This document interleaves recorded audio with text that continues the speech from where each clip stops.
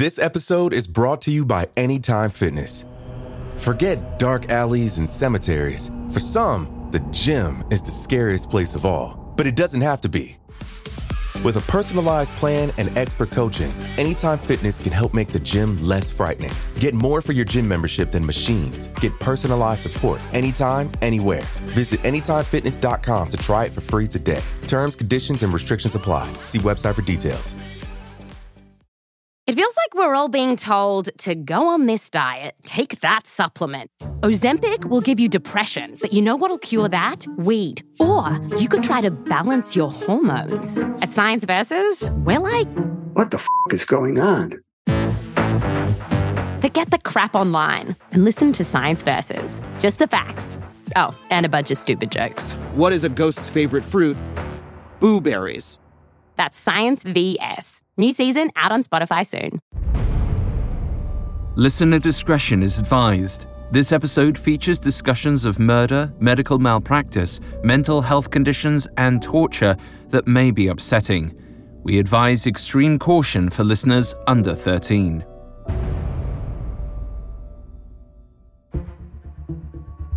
Once you cross a line, it's difficult to turn back. It can become an addiction, the rush of doing something illegal, unethical, or deadly. And it can become impossible to stop. Dr. Marcel Petiot crossed that line over and over, from petty theft to financial crimes to drug dealing to murder.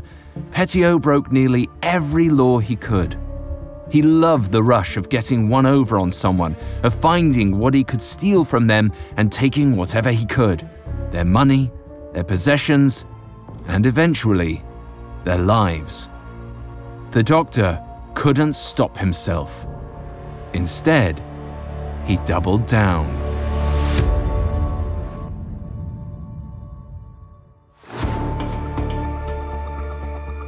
This is Medical Murders, a Spotify original from Parcast.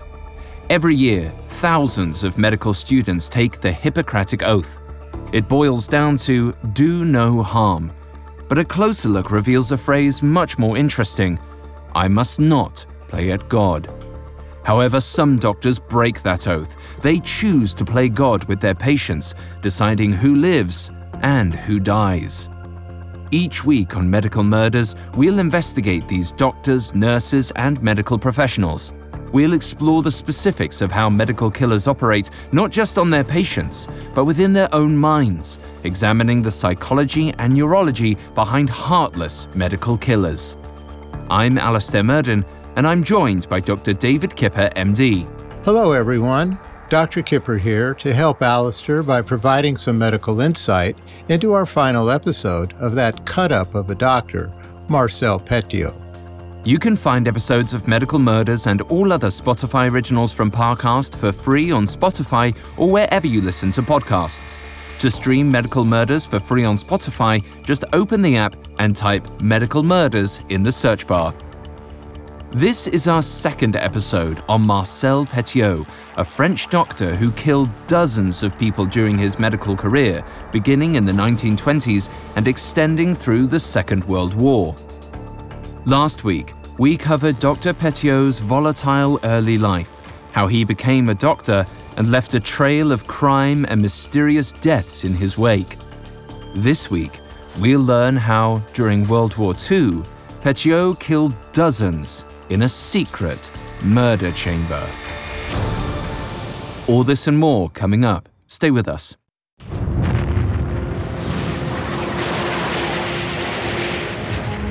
As 1942 dawned, the entire world was at war. The United States had entered the fray after the attack on Pearl Harbor in December 1941. The United Kingdom was hanging on for dear life after fending off air attacks from Germany in the Battle of Britain. In France, the war had already taken a massive toll. The country had been successfully invaded by German forces and was now being run by a collaborationist government. Nazi soldiers and Gestapo officers patrolled its capital city, Paris. Recognizing the threat of the Nazi regime, many Parisians fled their city, heading to areas in southern France that were not yet under German control. the population in Paris dropped from 3 million to barely 800,000. Those who remained faced a new and terrifying reality, with persecution and death lurking behind every corner. Because Nazi soldiers weren't the only murderous predators walking the streets of Paris. One of their neighbors and countrymen was a vicious serial killer.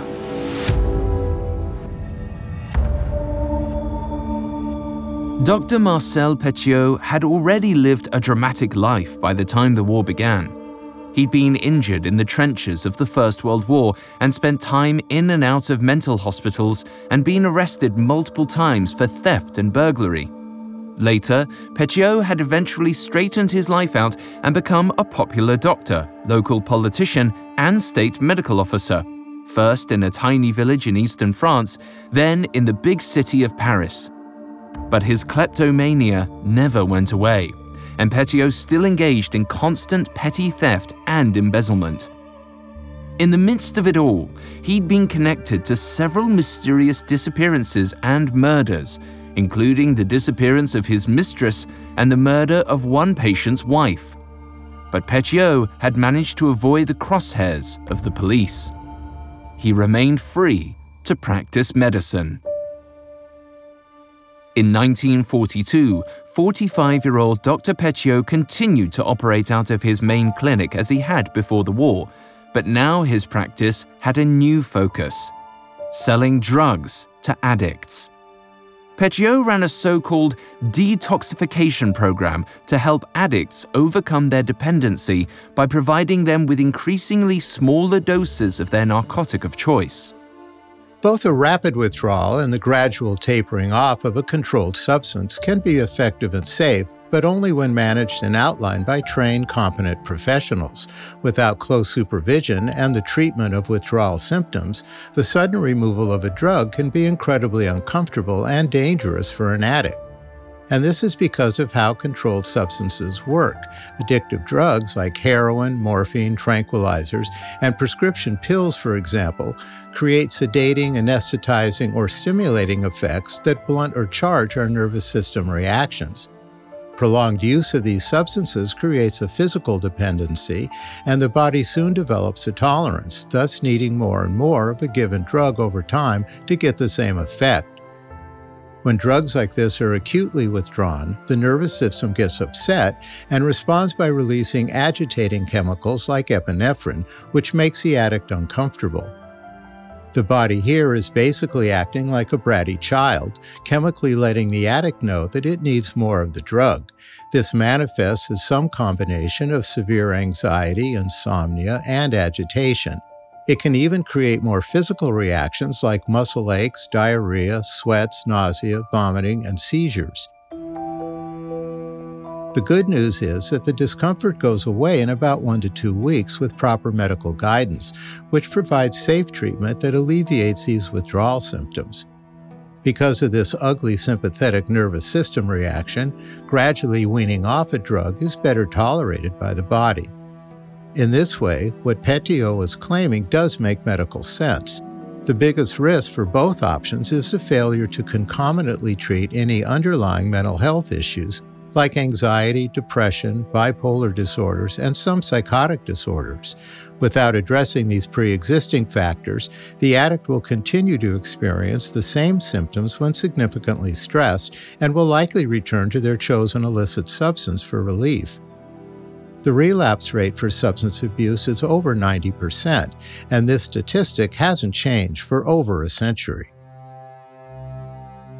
Petiot provided his patients and customers whatever drug they wanted or needed, from morphine to heroin to peyote.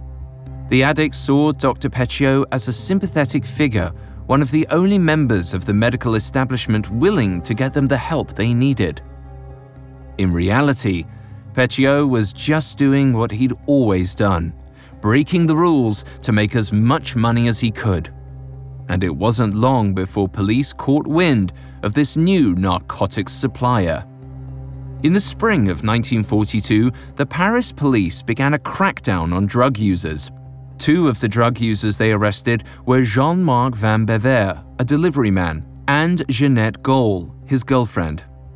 Each of them had multiple prescriptions for heroin from the past 3 weeks, all written by the same doctor, Marcel Petiot. The police apprehended Petiot and indicted him on narcotics charges, refusing to believe the doctor's claims that he was trying to help his patients. Sealing the deal, Van Bever was prepared to testify that Petiot didn't care whether he was an addict and was selling drugs for the money. The charges were serious. If found guilty, Petiot could, at the very least, lose his medical license. Overprescribing dangerous drugs or doing so for profit is a serious offense and absolutely a reason to strip someone of their medical license. If the goal truly is to wean someone off a harmful substance, then there's no medical misconduct in this approach. However, for this technique to be legitimate and legal, it needs to be well documented, and agreements between the doctor and patient need to be well delineated.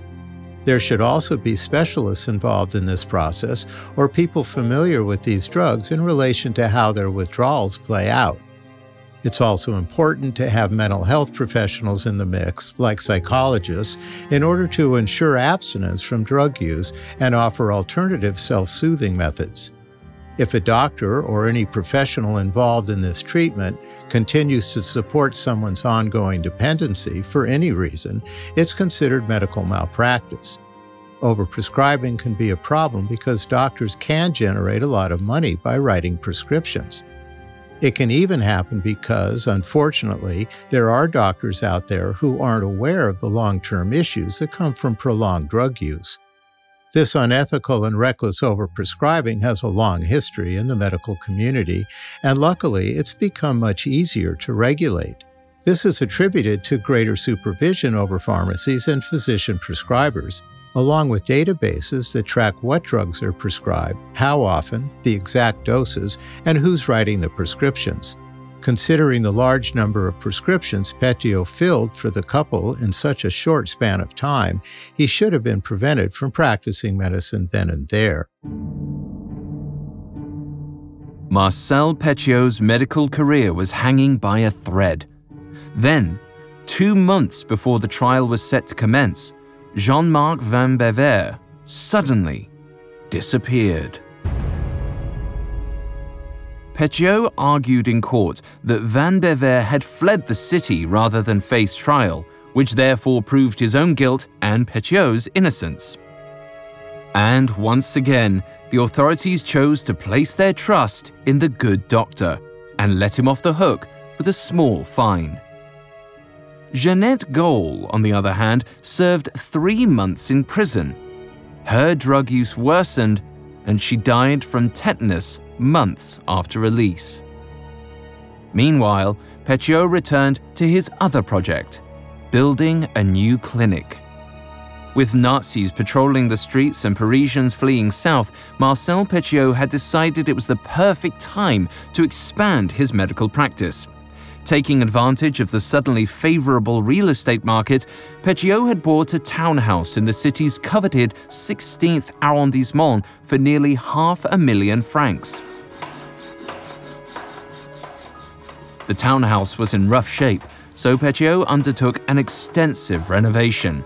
He told his wife that the house would be a new mental health clinic, but no clinic was ever opened. Instead, it remained uninhabited. The truth was, Petiot had other aspirations for the townhouse. Most importantly, he wanted to make sure that whatever he did inside remained secret. So he constructed high walls around the property to block out any prying eyes. Meanwhile, Petiot expanded his medical operations. In ways that are still unclear, Petiot reportedly became involved in the underground French resistance against the Nazis. Petiot allegedly used his medical bona fides to supply false records to help keep Frenchmen from being conscripted into the German armed forces. He also said that he treated the wounds of those who were sent to the front lines and passed information he heard from them about German troop movements to the resistance and the Allied powers. Petiot claimed that he was driven to action by patriotism and a desire to help defeat the occupying Nazi forces. But even if that was his initial motivation, it was quickly subsumed by another impulse: a desire to steal and kill. It was time for his new clinic to open for business. Coming up, new patients enter Dr. Petiot's new house, never to be seen again. You discover their practices, seek their advice, and let yourself become more vulnerable than ever before. They have the ability to heal what the doctors can't, or so they say. Hi listeners, it's Vanessa from the Parcast series Cults. Be sure to check out our 4-part special on miracle healers airing right now. Meet figures from around the world who claimed powers and pushed remedies, but harbored more sinister intentions. You don't want to miss it. And if you're looking for more episodes on the most radical and deadly groups in history, tune in to Cults every Tuesday. From Jim Jones and the People's Temple, to Charles Manson and the Manson family, to Keith Raniere and NXIVM, you'll uncover the unscrupulous methods used to turn bright-eyed recruits into die-hard believers. Follow the Spotify original from Parcast, Cults, free on Spotify or wherever you get your podcasts. This episode is brought to you by Anytime Fitness. Forget dark alleys and cemeteries. For some, the gym is the scariest place of all, but it doesn't have to be. With a personalized plan and expert coaching, Anytime Fitness can help make the gym less frightening. Get more for your gym membership than machines. Get personalized support anytime, anywhere. Visit AnytimeFitness.com to try it for free today. Terms, conditions, and restrictions apply. See website for details. Now, back to the story. In Nazi-occupied Paris, 45-year-old Dr. Marcel Petiot saw an opportunity. Through his alleged connections with the French resistance, Petiot became aware of the numerous people who were still trying to flee Paris: Jewish people, soldiers, criminals. In 1942, Petiot even claimed to have helped out in some escape attempts, aiding the resistance in acquiring false identity papers that could be used to escape into Spain. But Petiot had no real interest in helping anyone escape France. He was purely in it for the money. People running for their lives were willing to pay a small fortune for safe passage out of France. As the cost of escape increased, so did Petiot's greed. He wanted that money all to himself. So, it seems Dr. Petiot struck out on his own and started a new underground escape network. Using the pseudonym Docteur Eugène, Petiot told his resistance associates that he could get anyone to a safe country for a price of 25,000 francs per person. It wasn't long before he found a group of individuals who were among his earliest clients. In the summer of 1942, Petiot became acquainted with the German-Jewish Kneller family, who had left Germany because of rising anti-Semitism in 1933 and were now looking to escape France for the same reason. From July 16th to the 17th, 1942, the Paris police arrested nearly 13,000 Jewish citizens, dragging them from their homes and putting them on buses bound for concentration camps. The Knellers managed to avoid arrest, but knew they had to get out of France as quickly as possible.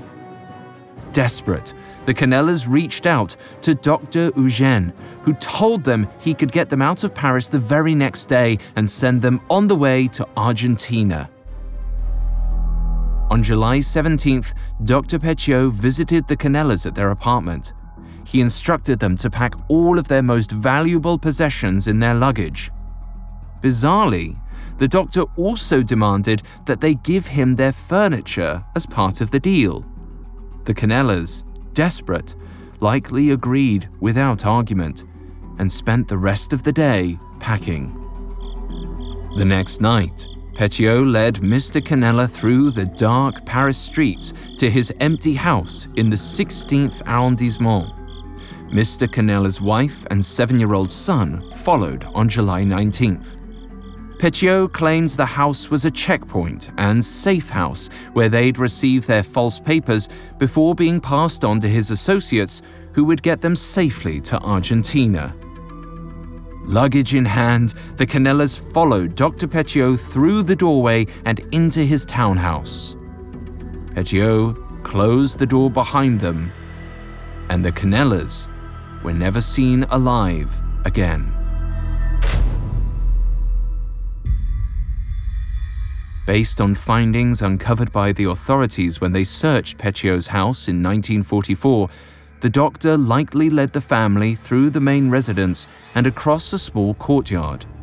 Towering walls around the courtyard prevented anyone from seeing in or out. It's possible that the Canellas followed the doctor to a smaller building at the back of the property. Originally built for stables and servants' quarters, it had been fashioned into something resembling a makeshift doctor's office. Once Petiot had brought the Canellas inside, he announced that the journey to Argentina required vaccinations and inoculations. Trusting the doctor, each of the Canellas allowed Petiot to inject them. But it wasn't a vaccine. It was almost certainly a powerful sedative, one they would never wake up from. Once the Canellas were sedated, Petiot would have dragged their unconscious bodies one by one through a small passageway into a strange triangular chamber. Illuminated by a single bare light bulb, Petiot propped up his victim and tied them up to 8 iron rings fixed into the wall. After setting everything up, Petiot left the room. He peered through a spyglass he'd installed through the wall, perfectly framed on the face of his unconscious prisoner. Then, he allegedly pumped gaseous hydrogen cyanide into the triangular room and watched them die. Hydrogen cyanide is a colorless liquid or gas that was discovered in the 18th century. It's used in a variety of chemical processes, including fumigation. Its gaseous form was first used as a chemical weapon during World War I. Though many people cannot detect its smell, some describe it as having a bitter, stale, almond-like odor. The effects of this chemical compound on human beings are proportionate to the amount of exposure. If small amounts are inhaled, someone can experience respiratory tract or eye irritation, headaches, fatigue, nausea, and vomiting. Larger doses generally result in irregular heart rhythms, extreme difficulty breathing, seizures, loss of consciousness, and a rapid death. Hydrogen cyanide stops cells from using and processing oxygen and virtually affects all of the body's vital organs. This is especially detrimental to the heart, brain, blood vessels, and lungs, all of which require high concentrations of oxygen to function. If these structures fail, death will occur in a matter of minutes. In the case here, Petiot's victims also had sedatives in their systems when they were killed. Because this family of drugs relaxes your central nervous system, it slows heart rate and respiration. In this way, it's likely the combination of sedatives and hydrogen cyanide gas hastened oxygen deprivation in the victims' bodies, causing them to die a bit quicker. Because they were unconscious, they likely didn't suffer much when they were gassed. It's similar to how the Nazis systematically killed during this same time in history, although they didn't use sedation. Petiot's method, although monstrous, was much more humane in comparison. After each of the 3 Canellas was dead, Petiot moved on to his favorite activity, theft. And it seems he attempted to steal everything they had. Years later, it was estimated that Petiot collected over 200 million francs from his many victims. And though he robbed all of his victims, he didn't kill them all with gaseous hydrogen cyanide. It's suspected that Dr. Petiot experimented in the triangular chamber in ways that still aren't known today. But he didn't stop at theft and macabre experimentation. Petiot's cover-ups were even more elaborate than the murders themselves. To cover his tracks, he often forged letters to the family or friends of the attempted escapees, posing as his victims and assuring them that they'd reach safety in Argentina. Then there were the bodies. To take care of those, Petiot relied on his medical training, his scalpel, and a generous amount of quicklime.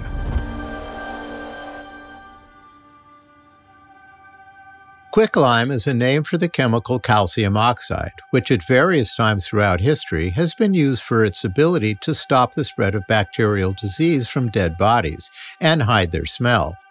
When quicklime is dumped onto a body, it soaks up moisture from the corpse and the surrounding environment, like the air and ground.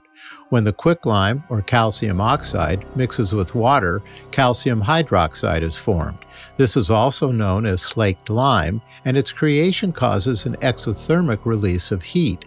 When left on a corpse, its heat kills much of the bacteria that causes putrefaction, or the process of decay. So killing the bacteria also eliminates the odor.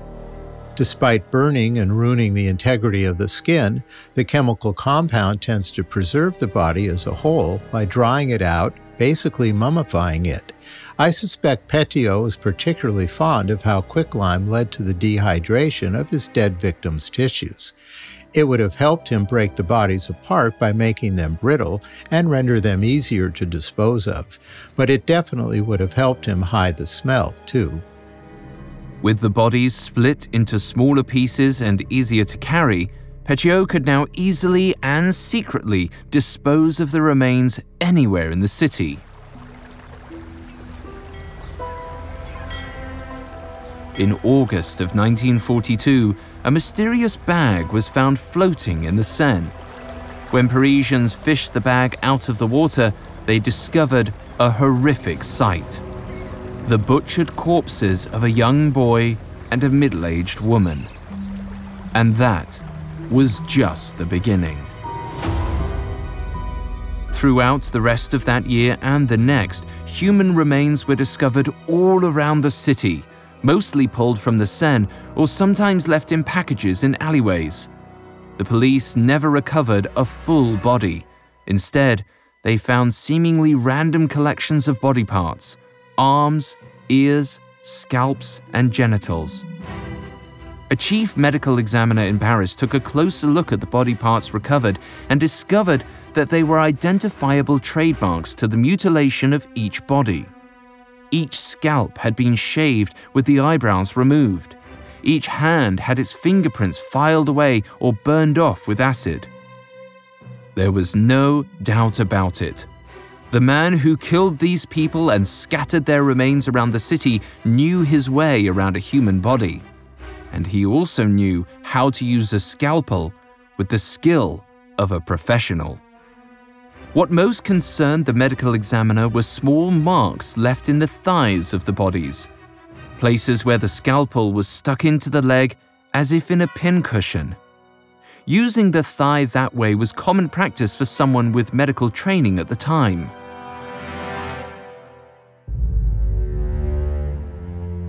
It would be relatively easy to tell the bodies were handled by someone with medical training, starting with the scalpel marks in the thigh. Using the thigh as a pincushion is a common technique practiced by medical professionals who are examining or dissecting cadavers.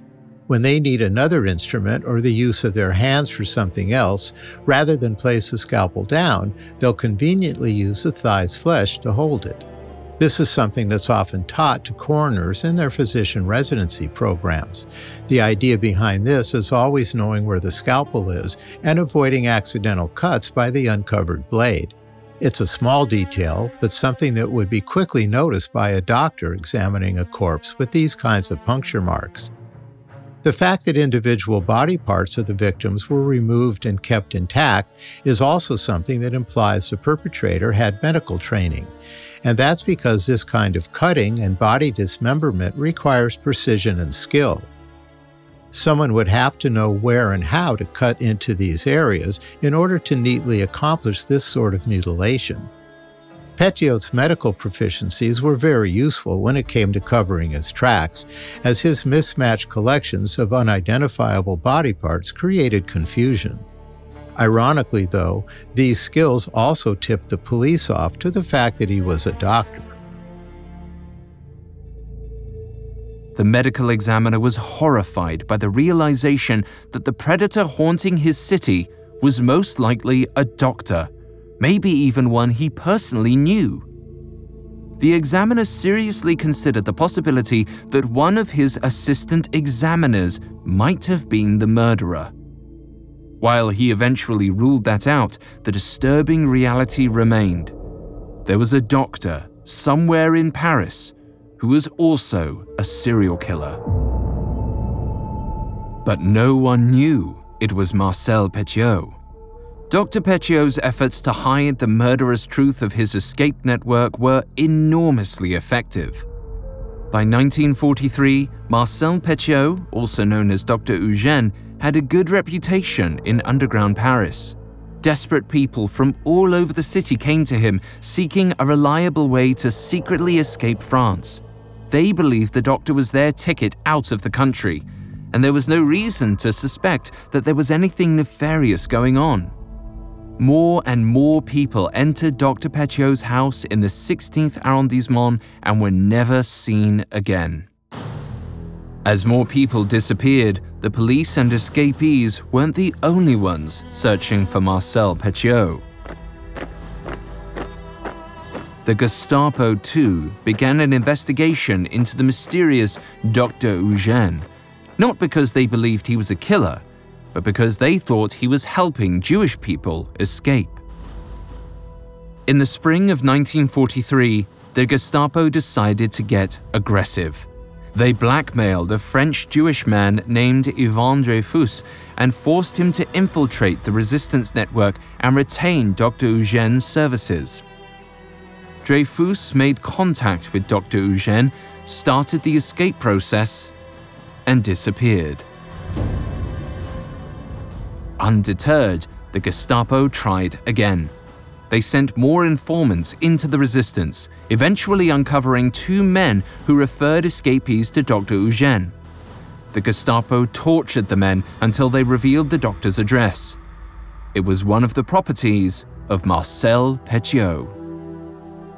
In May of 1943, the Gestapo marched into Marcel Petiot's home and arrested him. The Paris police, meanwhile, working completely separately from the Gestapo, weren't making any progress in their investigation of the dead bodies left around the city. Their trail had suddenly gone cold. Coming up, the Paris police continue investigating the serial killings, while Marcel Petiot fights to keep the truth of his crimes hidden. Now, back to the story. As the new year 1944 began, the Second World War continued to ravage Europe, and Nazis still controlled France. In Paris, the city's police continued to search for answers. They still had no suspects for the killer who'd left mutilated corpses in the Seine and all around the city. But the trail had gone cold. The last body was uncovered in the spring of 1943, and there were no further clues. Because their killer was already in prison. 46-year-old Marcel Petiot sat in a dark cell in Fresnes prison just south of the city. The Gestapo believed him to be the man codenamed Dr. Eugène, who helped Jewish people escape France. For months, Petiot refused to confess or name any other resistance members. The Gestapo also searched his home and interrogated his wife, searching for evidence of his escape network, but finding none. In a stroke of luck for Petiot, the Gestapo didn't find out about his empty house in the 16th arrondissement.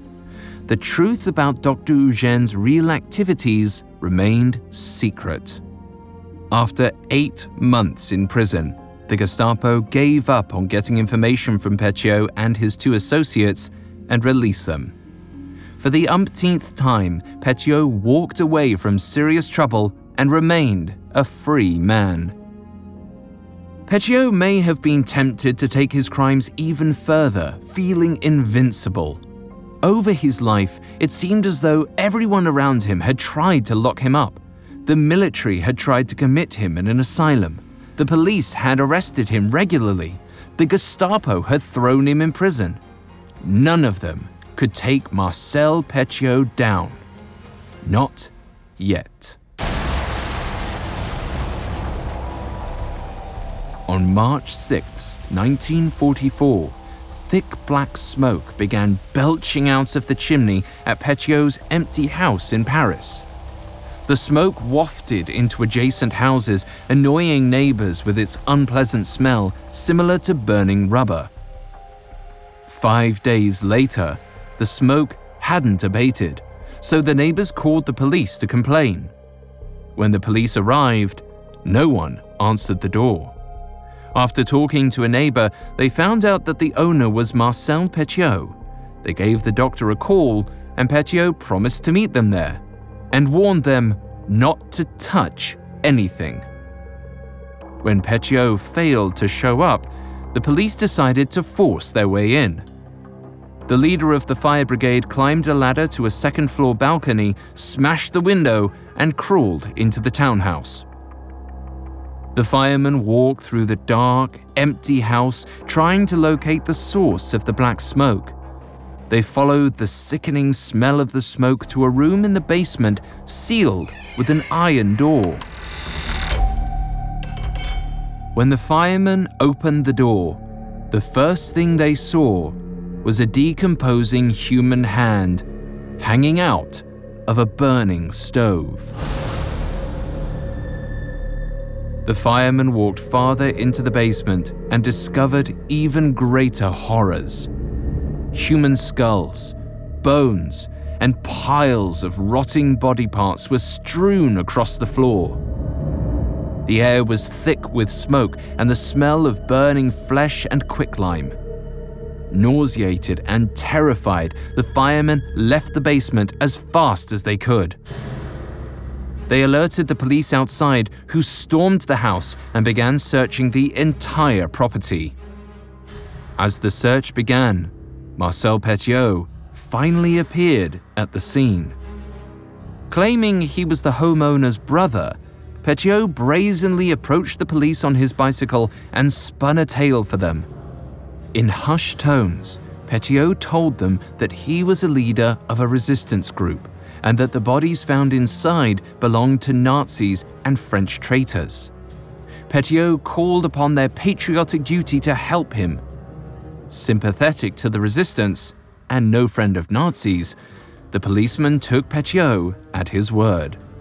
So they told him to flee. And Petiot did. Once again, the doctor slipped away.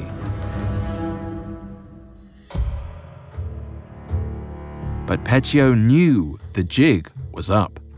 His career as a doctor was over, and it was time to go on the run. He didn't return home.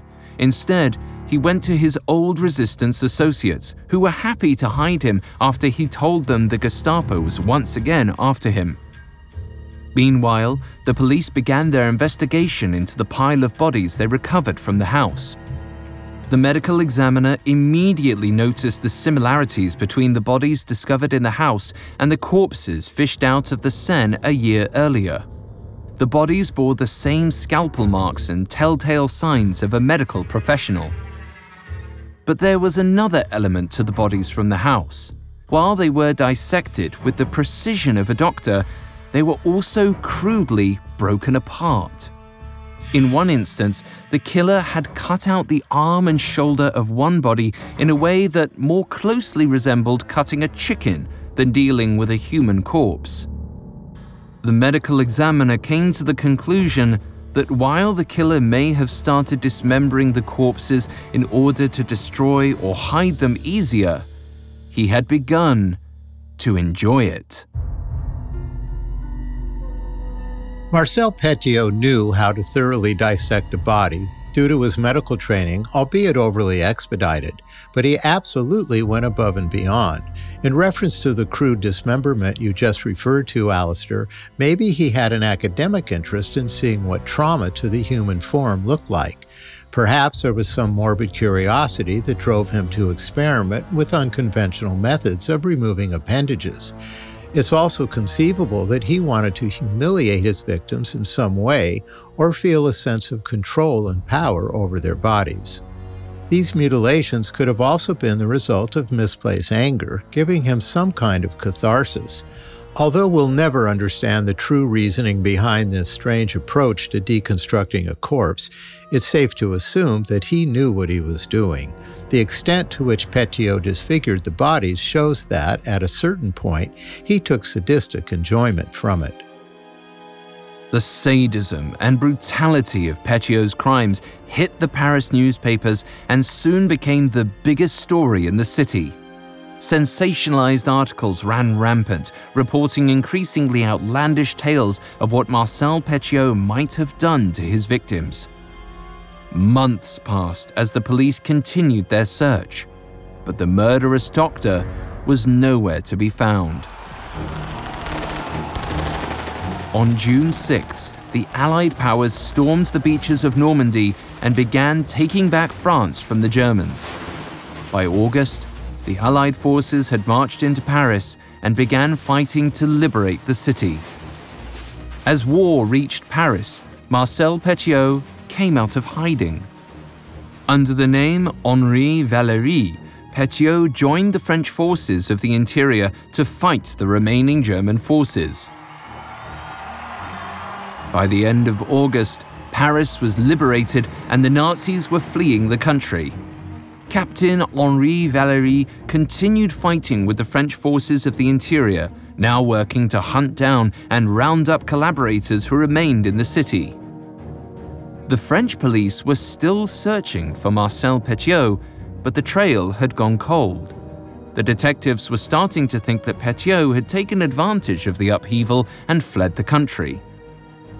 Then, nearly 8 months after the discovery of Petiot's house of death, the investigators finally caught a new lead.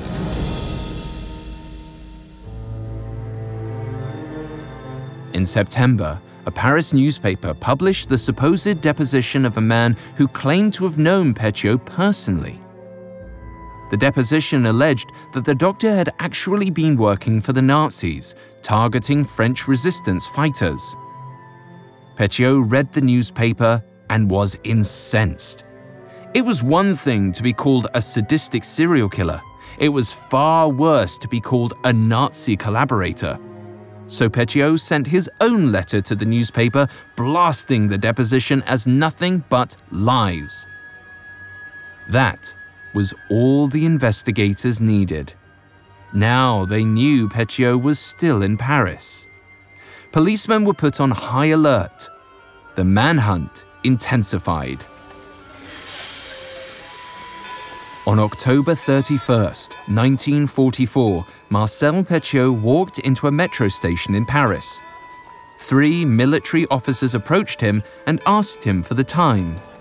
When Petiot lifted his hand to check his watch, an officer locked handcuffs around his wrist while another officer violently kicked him to the ground. The killer who'd hunted Paris for years was finally in custody.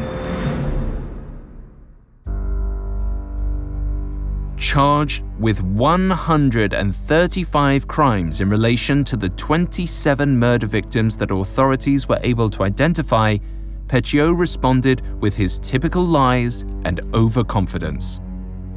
He continued to claim that he only killed Germans and Nazi collaborators and did so for the sake of his country and the resistance. On March 18, 1946, the authorities brought Petiot to trial. There, with an audience of a judge and jury, Petiot delighted in putting on a show. Just like in his politician days, his charisma and persuasiveness won over many in the audience who began to believe his resistance claims. The defense team also placed a number of Dr. Petiot's past patients on the stand. They couldn't believe that the man they knew was capable of such evil. However, despite glowing praise from a number of patients, there was simply nothing that proved anything Petiot said in his own defense. There was no record of his activities among official resistance documents and rosters. The physical evidence of Petiot's crimes, on the other hand, was overwhelming. After a lifetime of narrowly avoiding consequences, Marcel Petiot finally found himself facing something he couldn't escape. When the trial came to a close, the judges and jury deliberated for only 3 hours, 80 seconds per charge.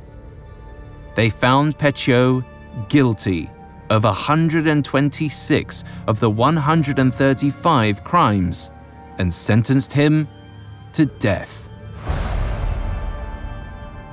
As Petiot was led out of the courtroom after the verdict, he turned back and yelled to the audience, "I must be avenged!" Yet, 49-year-old Marcel Petiot was strangely upbeat after his death sentence was handed down. He spent his last weeks happily reading poetry in his prison cell and remained calm as he walked to the guillotine on the morning of May 25, 1946. According to witnesses, Petiot was smiling as the blade fell.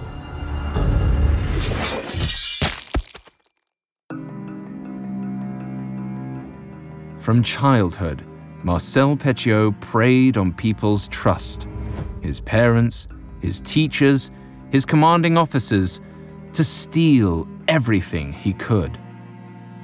Through his time in mental hospitals, he learned firsthand the power that a doctor wielded and sought it for himself.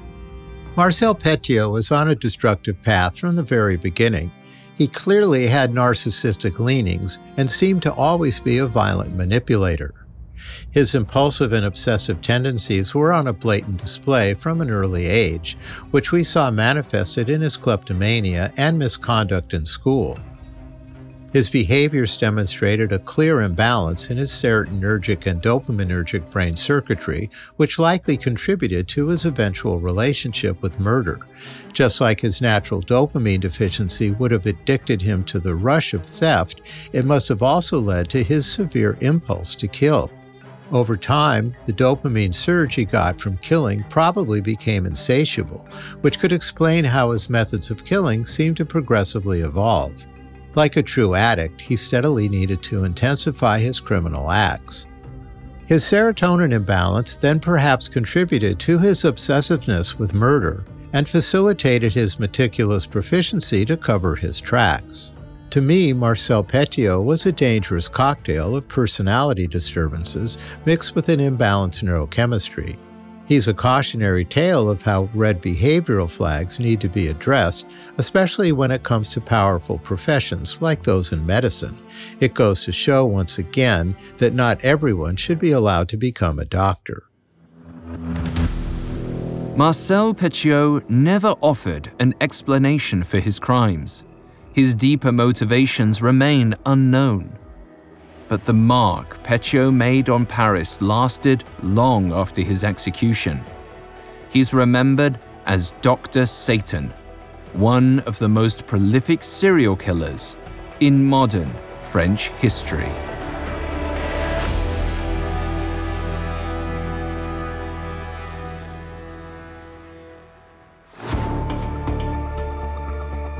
Thanks for listening to Medical Murders, and thanks again to Dr. Kipper for joining me today. Thank you, Alistair. For more information on Marcel Petiot, among the many sources we used, we found The Unspeakable Crimes of Dr. Petiot by Thomas Mader and Death in the City of Light by David King extremely helpful to our research. You can find all episodes of Medical Murders and all other Spotify originals from Parcast for free on Spotify. Not only does Spotify already have all of your favorite music, But now Spotify is making it easy for you to enjoy all of your favorite Spotify originals from Parcast, like Medical Murders, for free from your phone, desktop, or smart speaker. To stream Medical Murders on Spotify, just open the app and type Medical Murders in the search bar.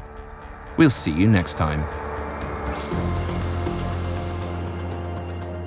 Medical Murders is a Spotify original from Parcast. It is executive produced by Max Cutler, sound design by Trent Williamson, with production assistance by Ron Shapiro, Carly Madden, Kristen Acevedo, Jonathan Cohen, Alexandra Trikvedottir, and Bruce Katovich. This episode of Medical Murders was written by Ryan Lee, with writing assistance by Maggie Admire and Lauren DeLille, fact-checking by Bennett Logan, and research by Chelsea Wood. Medical Murders stars Dr. David Kipper and Alastair Murden.